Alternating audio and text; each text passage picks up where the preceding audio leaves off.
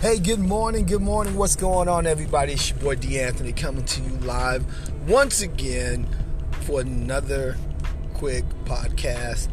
And today we're talking about the importance of contracts when dealing in business. I wanted to bring this up because what I've experienced personally and what I've seen in the business of the business, and especially in the black community, I have to say this, is that we don't like to deal with contracts and paperwork. We think that if we pay for a service, if I pay you, I have to just trust you by your word and go from there. But I think we have to really keep in mind that the idea of just trusting people on their word or just word of mouth is not good enough. You just can't run with that. You can't just say, okay, guy, I'm going to pay you X amount of dollars if you do this, or if you offer this service, then I trust you to do it, and when you do it, we cool, A contract, and what a contract is going to do for you is that contract is going to keep you in connection and hold you accountable to what it is that you say that you're going to do and that you're doing for that client, that buyer. And we have to get a clear understanding that when you're an independent and you're working as an entrepreneur, that it covers you and it covers the buyer as well. Let's just say the client comes in and say, especially with graphic designers and digital goods, the client comes in and says, okay, I want a logo created for my company, and you say this is what it's going to cost. In your contract, the contract states that this is what it's going to cost, this is how long it's going to take to get it done. Once the logo has actually been created, if there needs to be revisions from that, then that can be done. If the buyer doesn't want to deal with a contract because they're just not comfortable with contracts, or they can't read, or whatever the case may be, or they don't want their signature on anything, then you as the seller can be reluctant in even going into the deal, because again, you want to cover your tracks. The one thing that will happen, and I've seen this and experienced this for myself, is that we'll put ourselves in a situation where we're dealing with a buyer like that, and the buyer all of a sudden says, hey, I want a refund, and you're like, okay, hold on, no, we don't do refunds. Had you read your contract, if you read the contract says there will be no refunds on works created and or under production by your company. Now, just because they didn't read it doesn't mean that your policies are not in place. You have to have policies in place for your company. It doesn't matter if you're a Fortune 500 company, if you're just a mom and pop shop, it does not matter. If your contract states these things, they cannot take you to court without you having some sort of backup saying, okay, well, it was in my contract, it was in my deal. And so sometimes that client or that buyer may not want to do a contract because they want to be able to say, hey, I want a refund, and you can't hold them accountable to anything because you didn't deal with them with a contract. So we have to find the importance of contracts. That's why you have people that are called contractors, because they are contractors for certain products or services, whether it's military or whatever, government, it doesn't matter.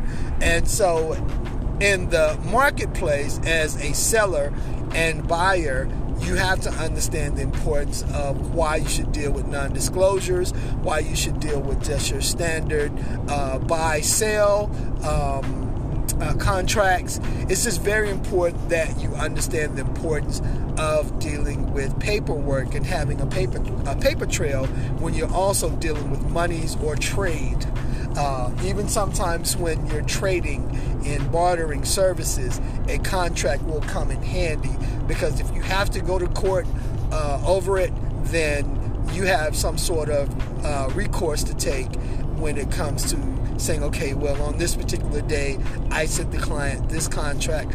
They signed it in saying, yes, they agree to your policies, and they go from there. A lot of times we say we don't read the fine print, and because we're just quick to buy that car, or we're quick to jump into a Xbox Live or whatever, but we didn't read the fine print that they're going to be taking money out of your account every month. We didn't take none of that in consideration because we didn't read it. We have to take time out to read these contracts, ladies and gentlemen. We have to take time out not only to read them, but to also create them for our businesses and our companies. Do not be afraid to deal with contracts, and do not be afraid to pull out that contract when dealing with a buyer when it comes to your product, services, or goods. Again, it is Wednesday in the Rocket City, and this is your boy D'Anthony coming at you with another live podcast. Y'all hit us up. Let us know what you think about this one. If you have any comments or questions, inboxes, hit us up on Instagram at the Dress Code Closet. Hit us up. Check out our page, GGFX Design Studios. Let us know what you think. Until next time, guys, look good, be good, stay fly. We out. Peace.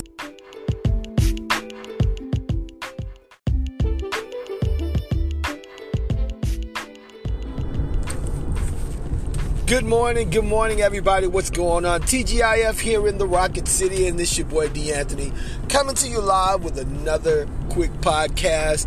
And today we're talking about finessing the dress, or the dress code, from the Dress Code Closet. A lot of you guys have been following us here at the Dress Code Closet and the Art of Man Concierge, and we definitely appreciate it. A lot of you guys have come by Joseph A. Bank and let us style you, put some things together for you. We appreciate you for that as well. But we wanted to just kind of bring to you guys the idea of what it is that we do. We want you guys to really just know what it is that we're doing and what we're not doing. First thing that we are doing is just doing life, man. We're not out here trying to do fashion for a particular reason. Not like that. We're not out here just getting up every day and planning and plotting out, the dress code for the day, or the watch of the day, or the fragrance of the day. I remember in the early days that I did do that.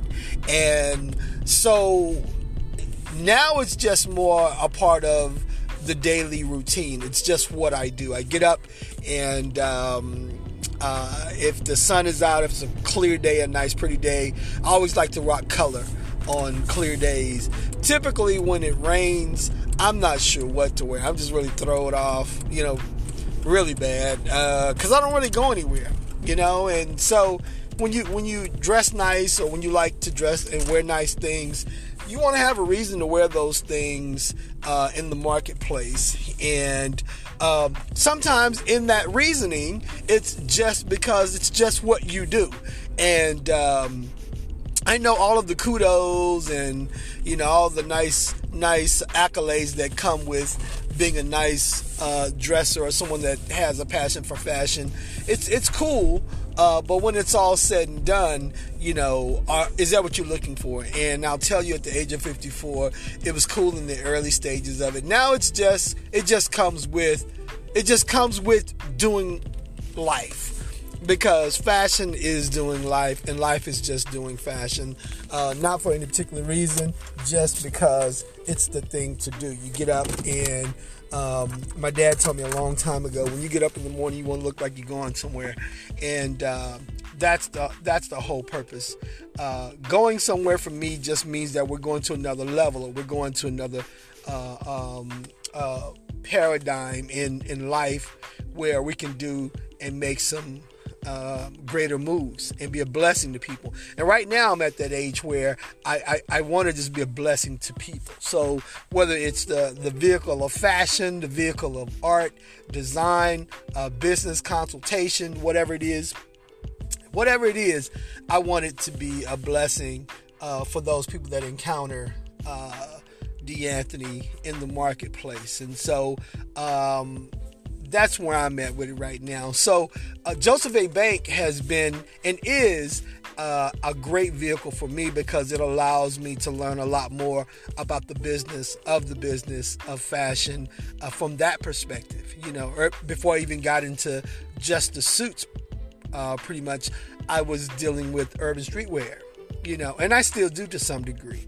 And so now just having that insight on Joseph Abboud, how the company works, the different versions, the different brands that they have within the company with Reserve and the 1905s and just the custom works.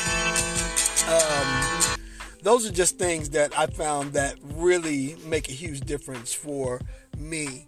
And also, before I even did that, just shopping around and going to, all the different stores. Even when we go to Atlanta, we go to Lenox Mall and we hit all the dope stores, the Adidas store. I mean, you name it, we're going. We're going to hit all those stores, Neiman's. We're going to all those stores and just seeing what's out there. And a lot of the brands you may not have ever heard of, but there's some great brands out there that really, really, really make a good look on a brother, and everything doesn't fit everybody. But fashion is an attitude. Fashion is how you carry yourself. It has everything to do with how you carry yourself and how people see you from the perspective of your persona, your personality, and your attitude. So let me just say this, guys. Fashion is just what I do. It's not a job. It's not something that I get up to. I don't dictate what it is that I do. I just get up and I put my Nike hat on and I just do it. With that being said, I think we're going to get out of here, but we had to bring that to you guys and just let you know, man, we have a passion for fashion. And if you're interested in one of our gentleman boxes, if you're interested in one of our suits, we just picked up 2 really dope Seersucker suits. If you're interested in one of them, let us know and we'll shoot you some pictures of that as well. But until next time, you guys look good, be good, stay fly. Have a great and awesome Jesus Feel Friday, man. And we're going to go. All right? We're going to holler back. Peace.